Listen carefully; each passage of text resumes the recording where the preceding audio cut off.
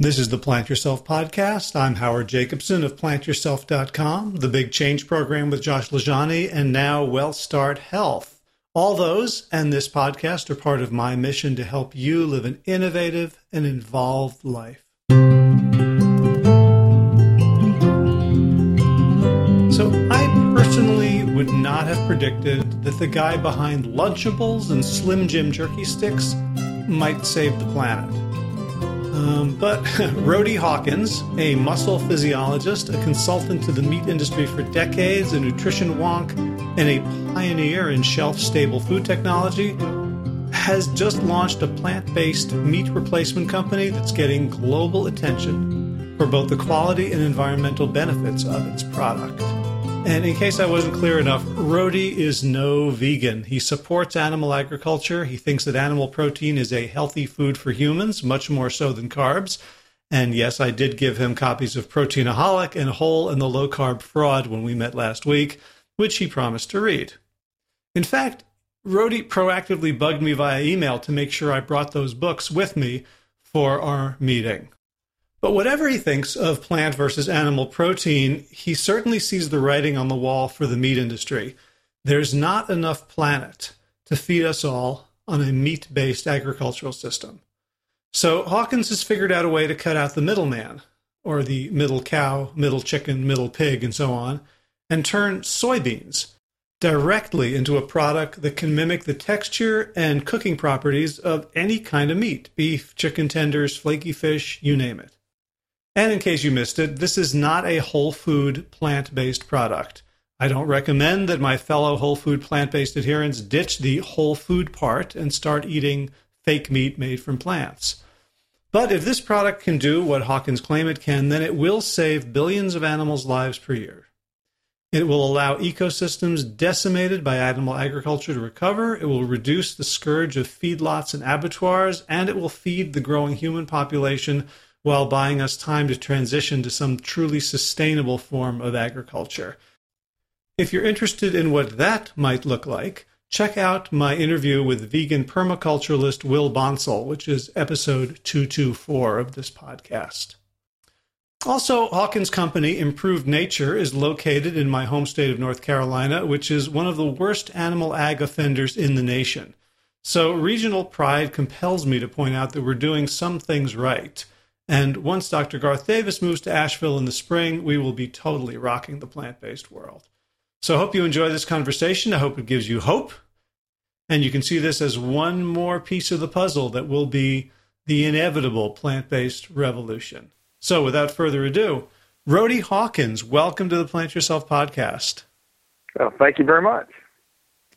So we're here to talk about your company, Improved Nature, and the products that you're coming out with. And I think it's really interesting to put it in the context of your career up to this point. Can you give us a sense of what you've done and where you've been? Well, I grew up on a farm in Tennessee, and I was always interested in being a veterinarian. But I wanted to help not only be a veterinarian, but I wanted to also help feed the world, I guess, one of those early things. And when I got to college, I ended up, by accident, ended up in a career called meat science.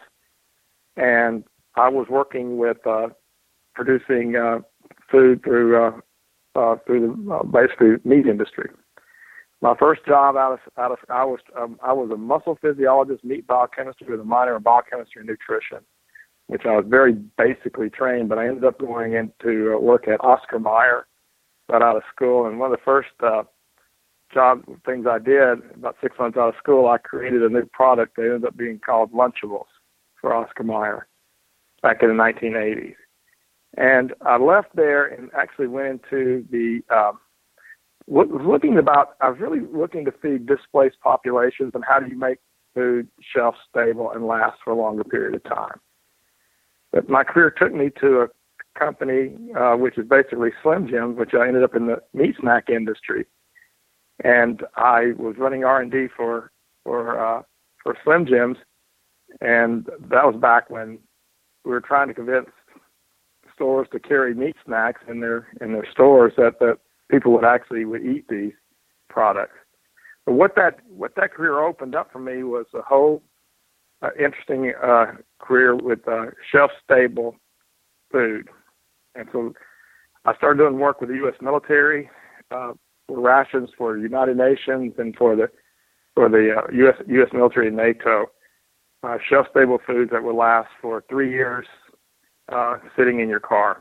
So it's become a very good industry there of how do you feed displaced populations and feeding the world. It led, but you would say, okay, how did I end up with Improved Nature? It seems like a really long roundabout way, but it came to a point where the plant protein, and basically soy protein, was really a big part of not only the animal industry but also the meat industry.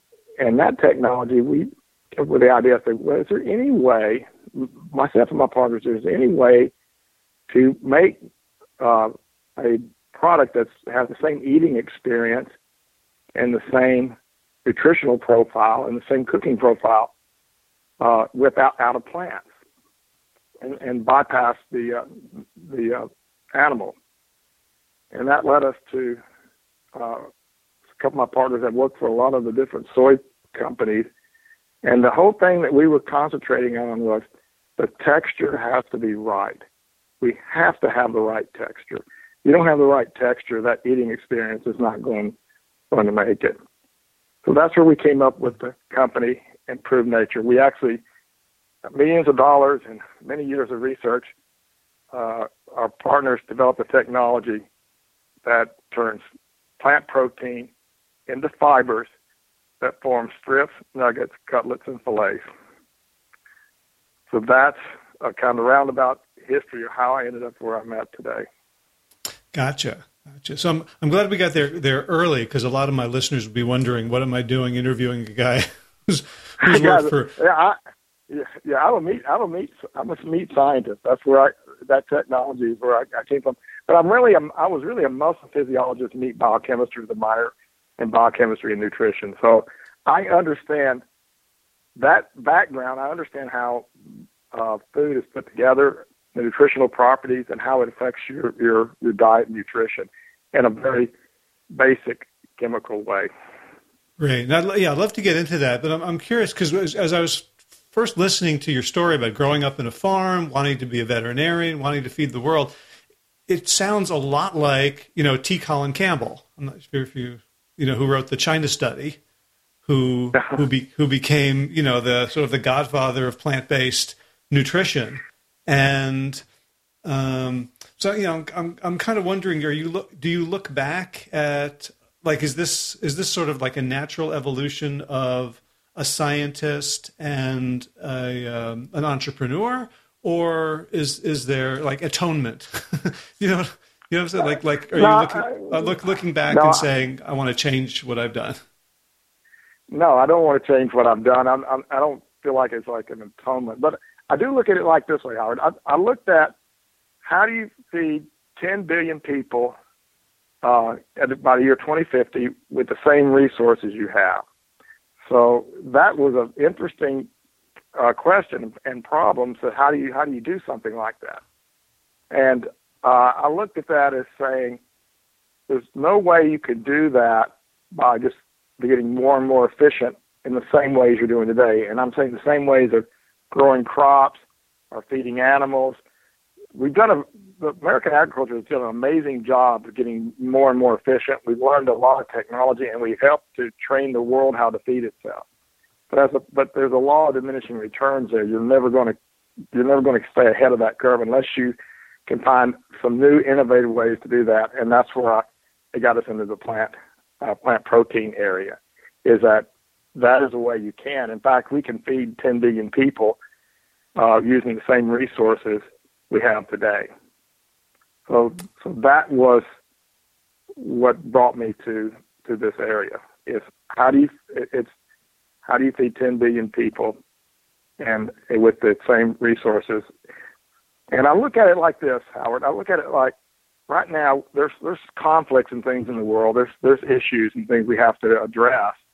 But when people and people for the most part there's plenty of food. It's really, if people are starving, it's a matter of distribution today. It's a matter of just getting the food to the people, because we can produce enough food today to feed everybody.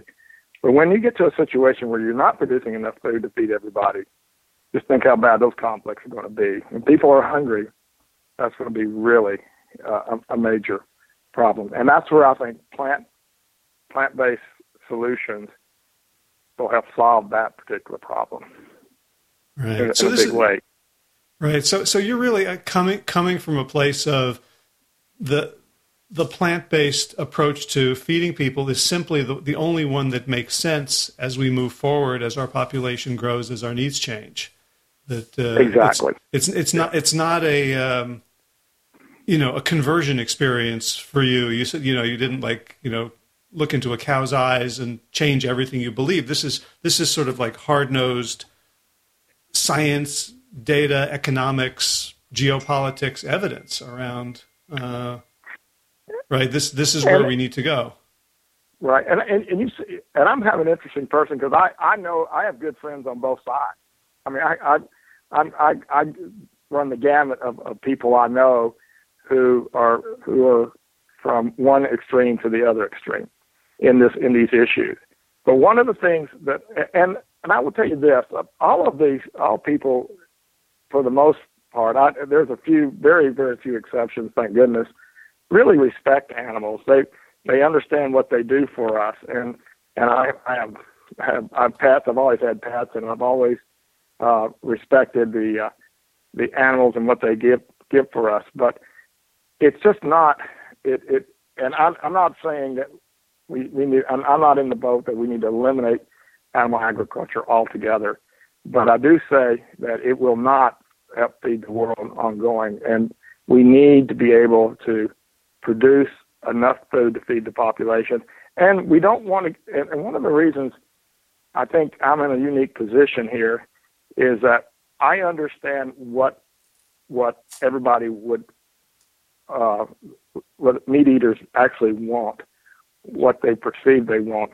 And my training has, through my 30 plus years, I've sat through many focus groups and many trials and seen studies, and I've seen all the research from a very clinical way, and I know what we need to do to produce that. And I think that's going to lead to our success and improved nature. Great. So, when you talk about having this technology to turn plants into things that look and taste and have the nutritional profile and cook like meat, that's what we do all the time, right? That's what humans do. That's what plant-eating animals do. So is there as a muscle physiologist, did you look at sort of how animal organisms convert plants into meat that inspired your research? Well, let me tell you what, let me explain that a little bit better, because it sounds like we're just another Me Too company, and I don't think we are. One of the things we're doing is muscle. I'm going to go back. I'm going to get a little deep in my background. Muscle is made up of fibers, and that's so if you ever looked at meat and you see how it shreds and pulls apart, those are muscle fibers that are being shredded apart. The technology that we're looking at is, and it's basically it's all protein based. It is the same protein that you're finding in plant proteins. Sometimes the amino acid profile is a little bit different, but there are 4 complete proteins that are out there that have all the essential amino acids that you need. It is dairy protein, it is meat protein, it's egg protein, and then there's soy protein. Those 4, the only one that's plant-based is soy protein, as they have the same amino acid structure. So if we could take that soy protein, and this is what we're starting with, and our process is not limited to just that one plant protein, but it is the simplest rendition because it has the same amino acid profile as the other 3 that are not plant protein. And if we could take that protein and align it into fibers, and then form those fibers into strips, nuggets, cutlets, and fillets that give you that fibrous protein mouthfeel and bite, then you would have something that would satisfy even the most hardcore meat eater. And that's what Improved Nature is doing. And here's the really cool thing we're doing. We're doing that with only one ingredient in water, and that's the plant protein. So we're taking a powder of in this particular case, soy protein, but it could be any powdered protein. And we're lining those into fibers, and we're forming those fibers in strip nuggets, cut loose and fillets. And when we get finished with it, we're not using any other ingredients. We're not using salt. We're not using gums. We're not doing a major chemistry set here. We are just basically using heat, water, and the natural alignment of the protein to form a structure that has the same eating experience as a meat product. And from that base product, we can do all sorts of amazing things. We can do a tender, we can do beef strips, we can do things that look like beef strips, and they have the same structure. They'll shred, they'll cook just like those products. We've done things like chicken breasts. We've done things like white meat, whitefish that has a real flakiness, and you can take a fork and flake it apart because we have the fibers that you would find in some type of whitefish. We are even doing a jerky that you cannot tell the difference between that and regular beef jerky. In fact, I've fed this product to hardcore beef jerky eaters, and they say this is great. They say I wouldn't think I would ever like something that's made out of plants, but I'll eat this instead of beef jerky. So I think I'm in the right position, because especially some of those products, because I've had years of experience of what the consumer would like and what they will eat. And I think this is a nice way to get there without, going after the emotional side of it, just meeting the desire of, is this good stuff to eat? And it is. Right. Well, I'm guessing if you come out with a product that meat eaters can't tell the difference, and it's, it doesn't have the negative nutritional profile of meat, and it tastes good, and it's cheap, it's less expensive or as expensive as meat, you're probably going to do more for animals than a million activists.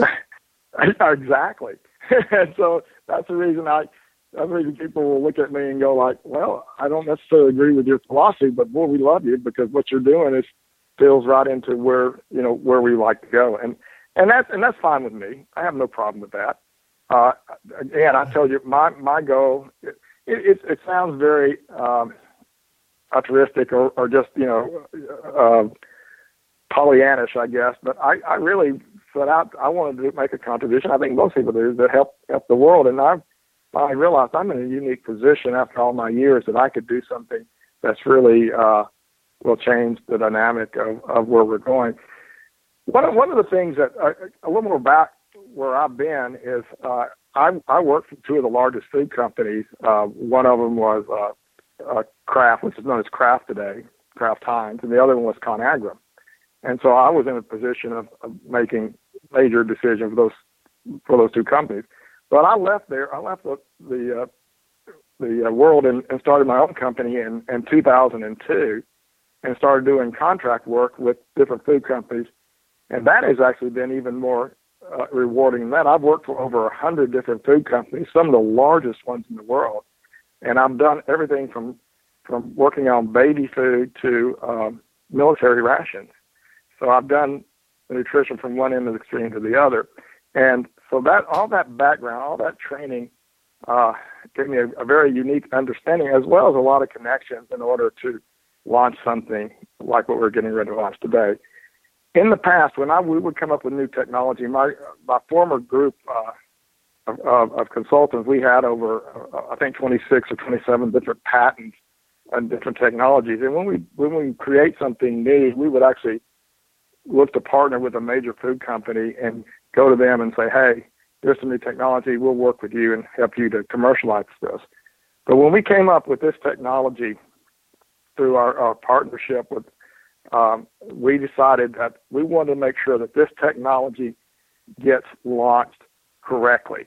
We didn't want to just give it to one group. We're trying to help partner with different groups, different food companies, different retailers to produce products that are unique to them. So just like and I look at it like this, just like a meat company would supply beef to the industry, we're trying to supply meatless beef, I guess, or beef replacement to the industry. The other thing that's really interesting about what we're doing here, Howard, is our product is actually shelf stable. Mm-hmm. So we can manufacture our product, and it'll last for at least 2 years before we have to turn it into the finished product. So there's another interesting thing about our product is you almost need to think about our product like pasta. You got all sorts of different shapes of pasta. You got spaghetti and fettuccine and linguine, but they're all dry. How do you turn it into pasta? You boil it in water for about 15 minutes. Our product is the same thing. We set up our meat structures, the fiber structures, and it's dry, and then we turn it into the finished product by boiling in water for about 15 minutes. So instead of becoming al dente, though, our product has the fibrous meat-like texture that people desire to have in their products. And then after that point, you can do anything you want to with it. You can batter bread it, you can fry it, you can actually can it, you could freeze and thaw it. It performs as a stable structure that performs just like the meat product that you're replacing. Uh-huh. So you could do a whole Bubba thing from Forrest Gump with it, right? Yeah, just like the Forrest Gump movie where you talk about you can do all the different shrimp things. You know what you can do. It. In fact, it is really amazing to me what right now as we're launching, and we're just now launching. We're just getting out there. Our first product we're launching is what we're calling a crispy tender, improved crispy tender. It looks like a chicken tender. It looks like white meat chicken, and that what's so cool about our product. It is soy protein and water and a very a vegetarian chicken flavor inside. That's it. There's 3 ingredients, and then just the batter breading around the outside. In this particular case, we're using whole grain wheat and some cornmeal to make the batter breading, and that's it. So it looks just like any chicken tender that you would get at McDonald's or Burger King or any school lunch, but it's all plant-based. And when we've shown that to people, a lot of people will try, but some people say, I can't eat that. And I go, why can't you eat that? He said, I'm a vegetarian. I said, no, you can eat this. And I guess the worst or I've had this compliment maybe 2 or 3 times in our trying. Most vegetarians really love it, but occasionally I get one to say, I can't eat your product. I feel like I'm cheating. I feel like I'm violating my principles here by eating what you're showing me.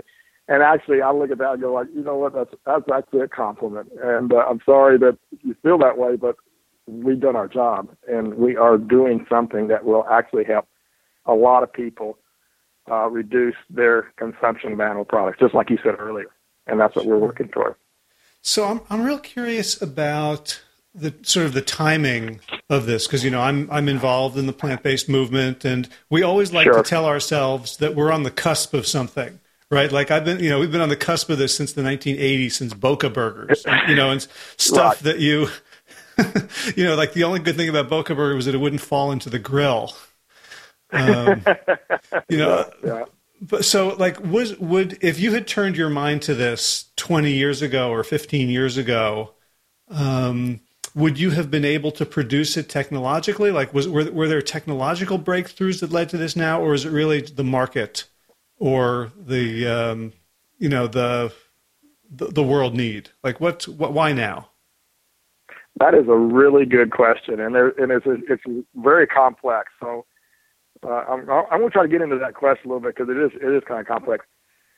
One of the reasons that we got the technology got to this point is, and I said this to some of my vegetarian friends, has to do with animal agriculture, and that was the animal agriculture trying to produce soy in more places and more efficiently to help feed animals, as well as the soy industry being able to do things like soy isolates and soy concentrates.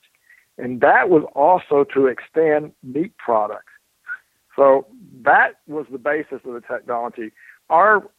We have some very close ties in our management group in the vegetarian meat industry, meat replacement industry, and things like TVP, textured vegetable protein, as well as work for the soy industry.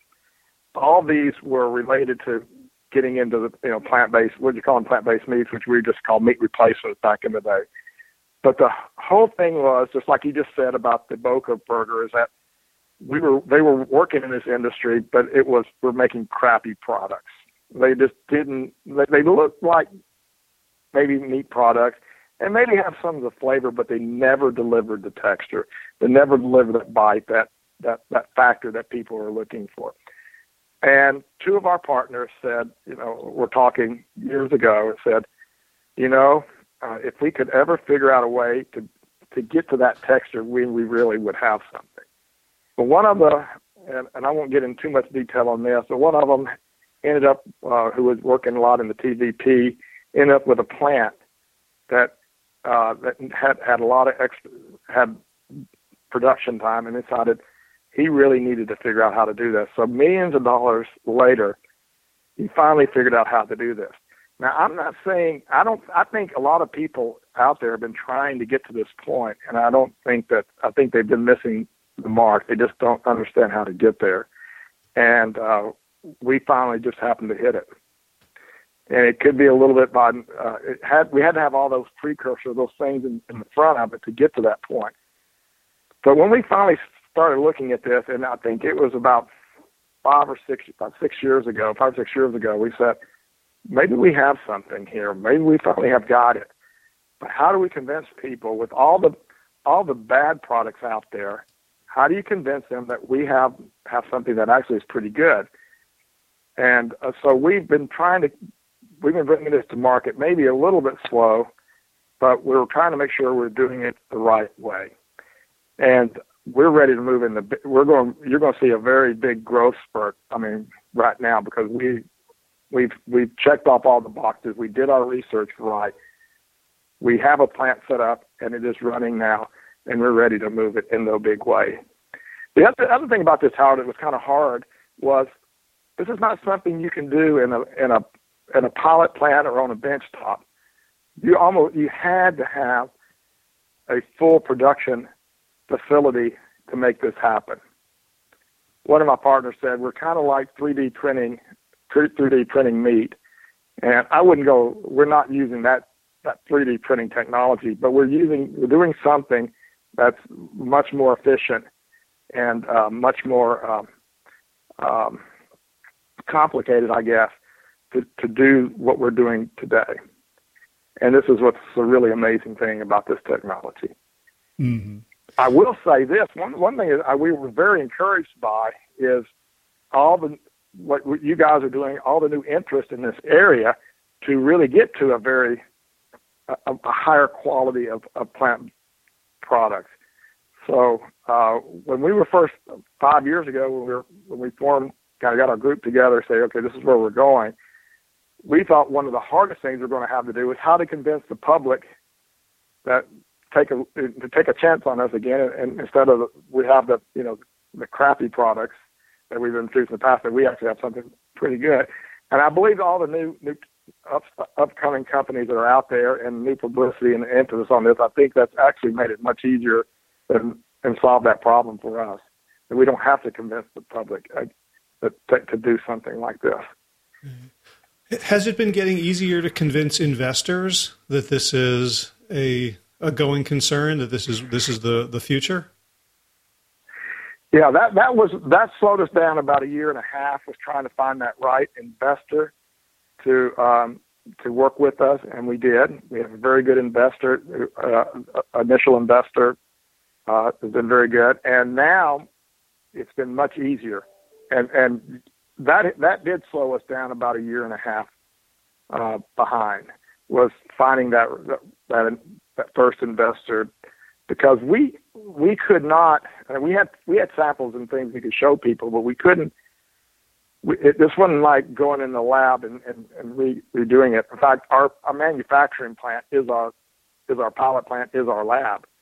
The whole facility is. We had to have the whole facility to do what we're doing. Mm-hmm. So, I mean, when you're pitching to investors, what are you showing them? Because right, there's the feed the world aspect, which, like, doing good sure. may or may not bring return, right? So that you do need to show, like, here's the market. Yeah. Well, one of we're hitting not only we're hitting the market in several different ways. One of them is growing population to feed the world. Another one is that we are a clean label. We're non-GMO and very short ingredient listing. A lot of the newer meat products that are coming out, or meat replacement products that are coming out there, have a very long ingredient list of different things and different that they need to have to make their product. We don't, and we can hit so many different boxes of high protein, low fat, low glycemic index, low sodium, high potassium. We're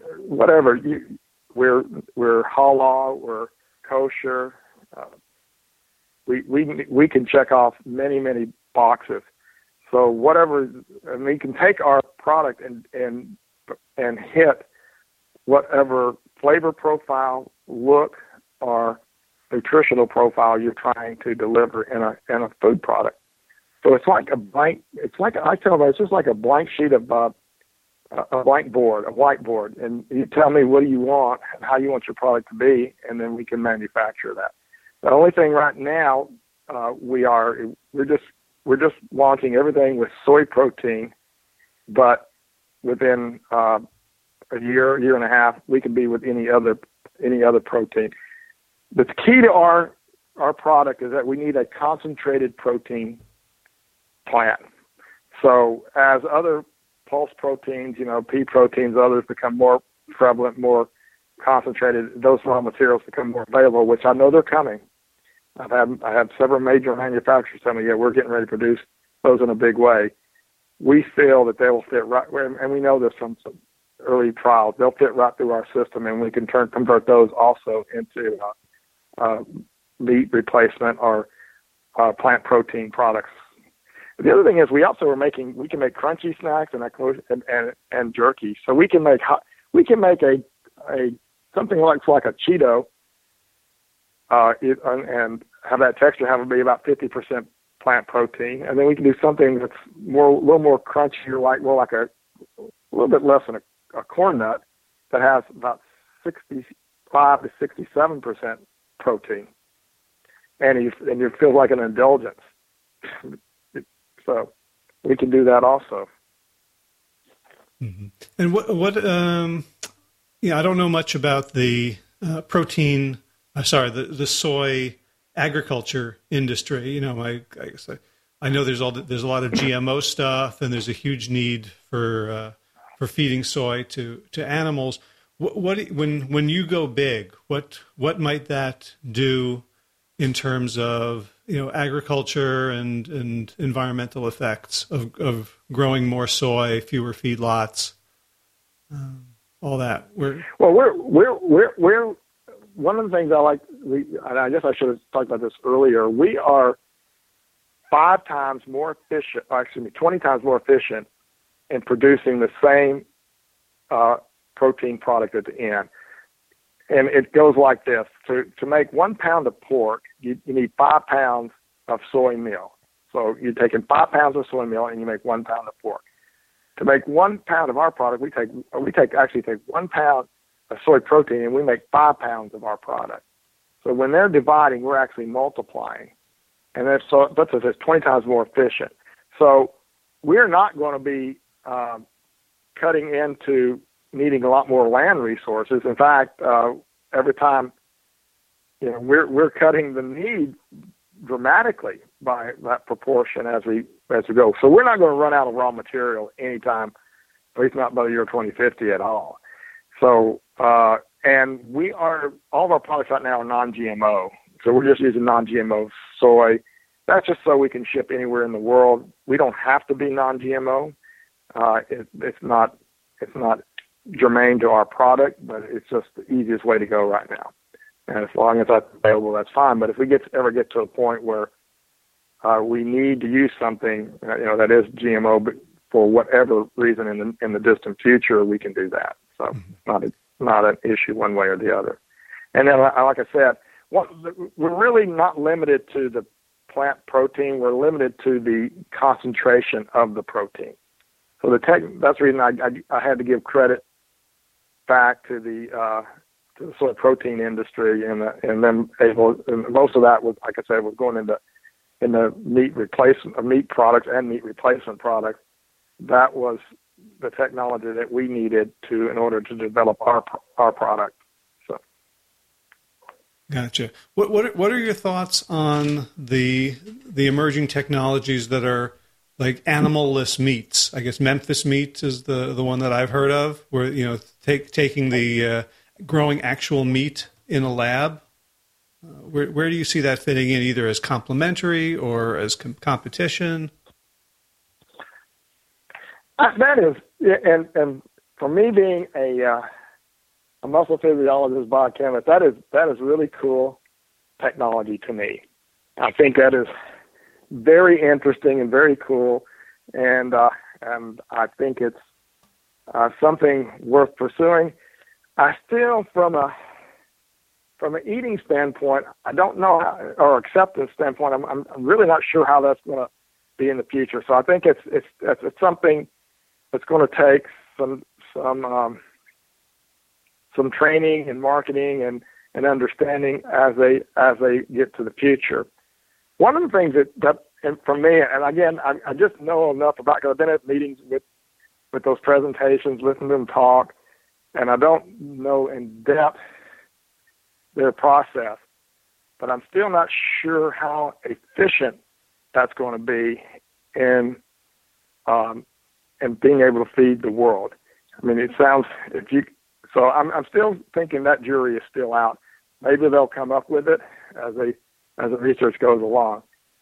So, technology-wise, I think it's cool. The desire to do something like that, it's admirable. But is it going to be that efficient, and will it be able to be, I guess, scaled up to be able to help feed the world? That's still a way out there, still a long way out there. Right, and I guess the relevant question is, if somebody put your product, when it's all finished, in a head-to-head taste competition, would people notice a difference? I don't know how you, because we can make our product, we can make it taste any way you want it to taste. When we were trying to get our initial investor, we actually fed the board of directors of our investor a product we called a Chick-fil-A breakfast sandwich. So we duplicated a small Chick-fil-A. We said it was Chick-fil-A. Nobody questioned that.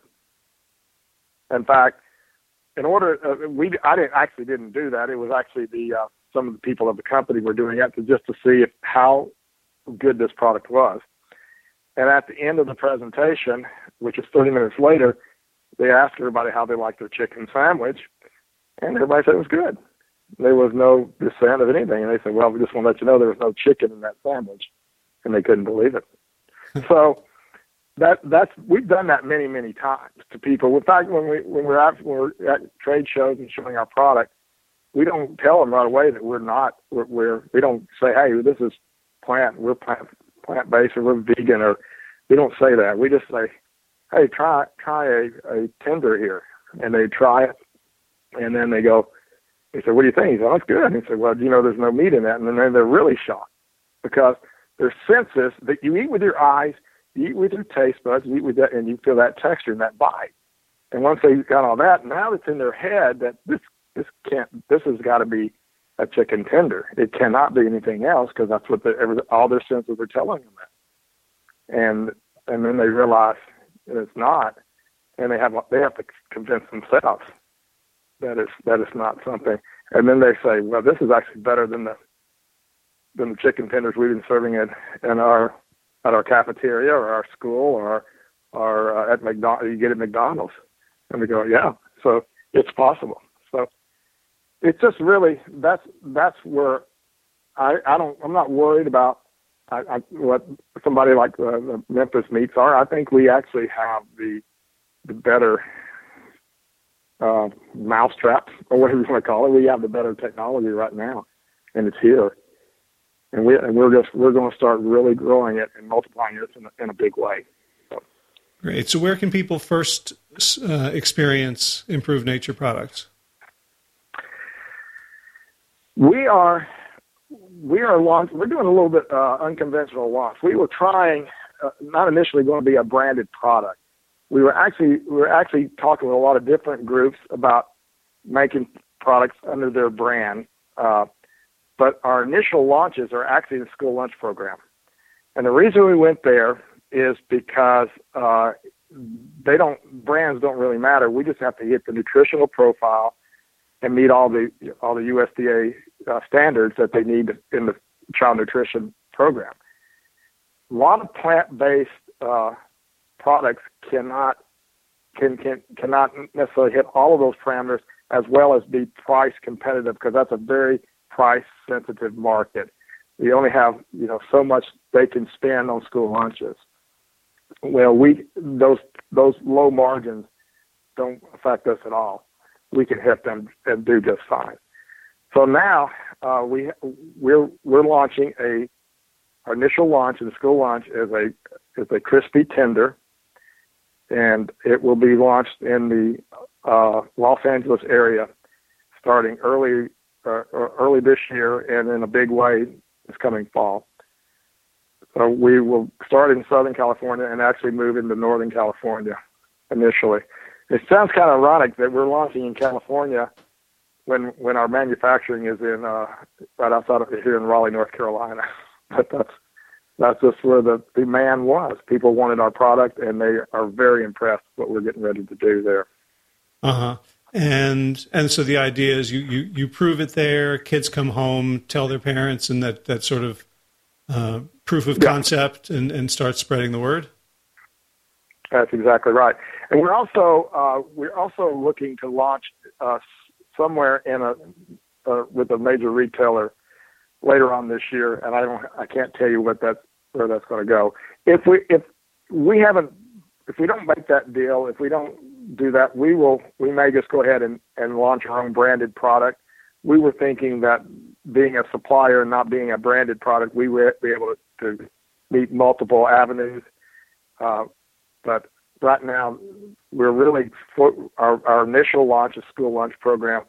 We may be launching a line of beef. I always say beef jerky, but we may be launching a line of jerky here very soon, because we just made the basic prototypes and took them to a show, and it became the biggest hit at the show. We had meat snack companies coming by and saying this was a great product. So we thought that was very, very interesting. Gotcha. So for the school lunch, is that's going to be like a meat replacement? So you'll have kids getting the crispy tenders instead of their chicken nuggets? Exactly. Yes. So yes. Is there? There's a lot of meatless Mondays, and even there's some meat-free Fridays, and we're launching it for their vegetarian options initially, but we're hoping that it will be. There's some schools that say we're only going to have vegetarian options on certain days too, and we're hoping that this will give somebody more options, and like I said, you bleed over saying this is this is a better alternative than the regular chicken nugget you have. And we've had several people tell us that. So the proof will be how it's accepted by the kids in the school program. I mean, I'm interested in like a health study. If you took a school and you just swapped out their chickens for your crispy tenders, and you monitor the kids' health for 6 months, if you see any difference. I don't know. I don't. Of course, you're talking. I'm a nutritionist and a biochemist. I'm not sure that would occur, but I would say you wouldn't lose anything. It wouldn't. I don't know if it'd be any healthier for you or not. But I tell you one thing: we're not. A chicken is very lean, so I'm not worried about that. But there's a lot of other meat products that are very fat. We're not very. There's only two things that we don't do very well. Number one, we don't add a lot of fat to it, and number two, we don't know how to put bone in it. So we can't do either one of those very well. But as far as if you just think about lean, or just lean meat, I won't say I just say use the word meat, but if you think about lean meat, or any place you would put chunks of chicken or beef or meat or fillets, we can do that.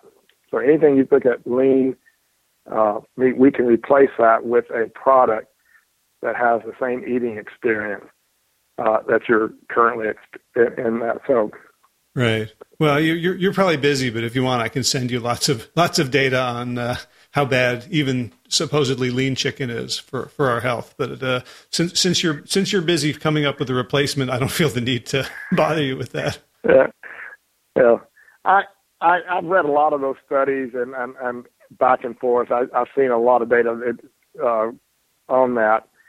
Those are some more minor nutritional things. There's a lot of major effects on diets that I'm more concerned about, and that would be a lot of too many carbs, a lot of sugar. And those kind of things, I think, are more detrimental to your diet than where you're getting your protein from. But I do think that what we're doing here is going to be much more, nutritionally sound than some of the other meat products that are out there. I'll agree with you on that. All right. Well, we'll agree to leave on that one. Okay. Well, maybe not, but certainly leave it alone. I don't think it's relevant to what you're doing and how it can help change the world. So, right. So if you get curious, you can reach out. Otherwise, just put your head down and replace meat with improved nature. Hey, I'm very curious. I'd love to. If you want to send me stuff, I read everything. I'd love to see what the data is. In fact. But I like to go through and look at this. I go all the way into the study. I look at the way the study was set up. I go much deeper than the average person, and I've done that all my life because I don't necessarily believe what people want to tell me initially. I want to understand where they're coming from, what their research data was, what is their, and that's proved me helped me along through my career. So I don't get lost in the top line. I want to see exactly where the data is coming from and what that means. And a lot of people are different and biologic. They different diets for different people. But one of the things about what we're getting ready to do here in ours is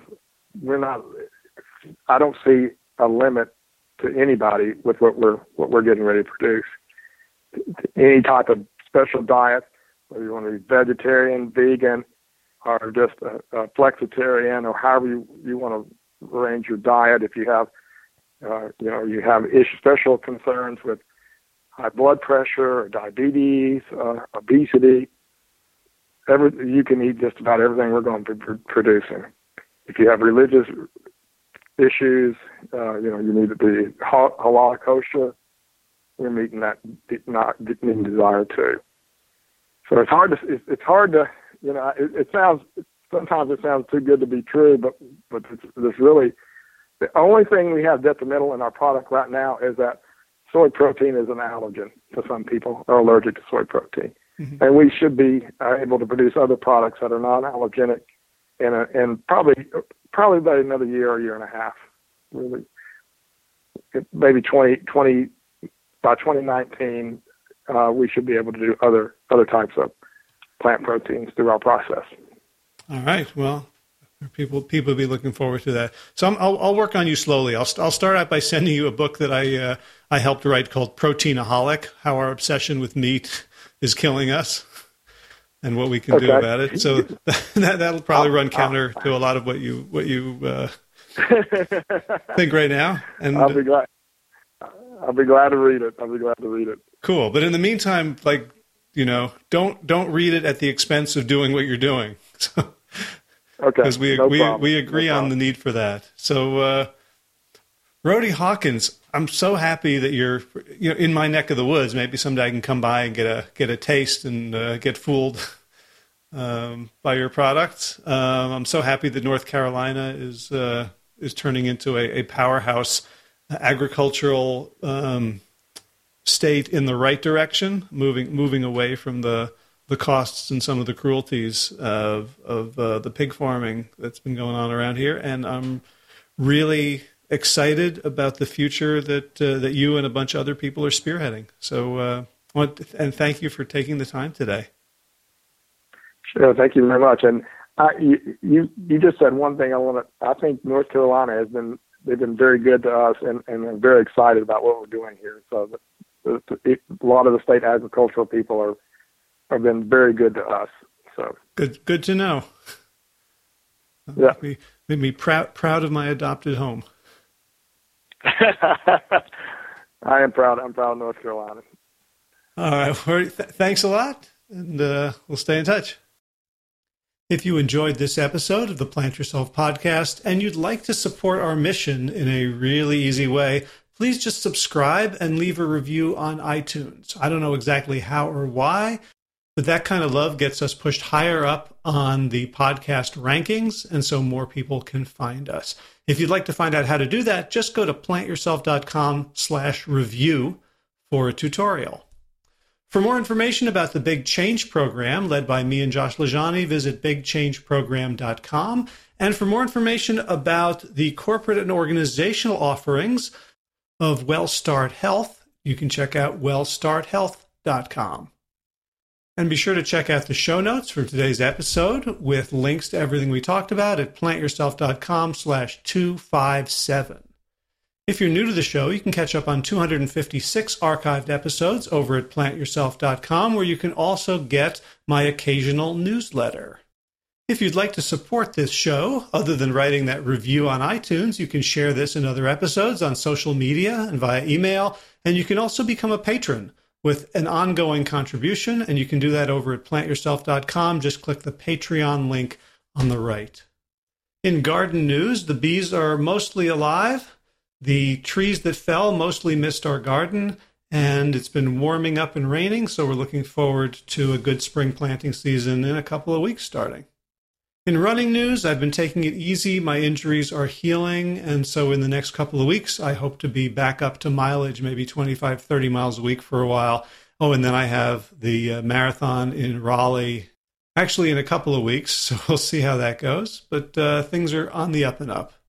All right, cue the strains of Will Ridenhour's Cora as I thank him for allowing me to use Sabali Dawn, the Dance of Peace, as the theme music for this show. Check out willridenhour.com for more.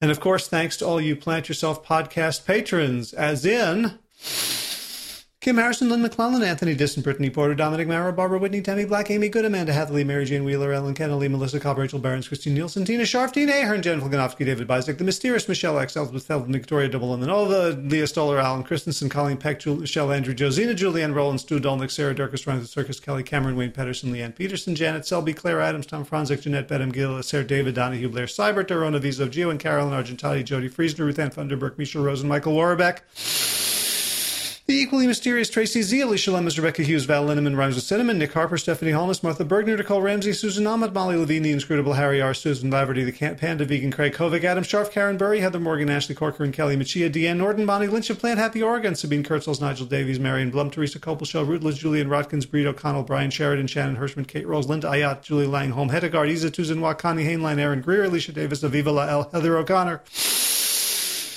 Carolyn Jensen, Sherry Olakowski of Plant Powered for Health, Karen Smith, Scott Morani, Karen and Joe Crabtree, Tanya Lewis, Kirby Burton, Teresa Carell, Kevin McCauley, and welcoming newcomers Elizabeth Rothschild and Kelly Baker Miracle for your generous support of the podcast. That's it for this week. As always, be well, my friends.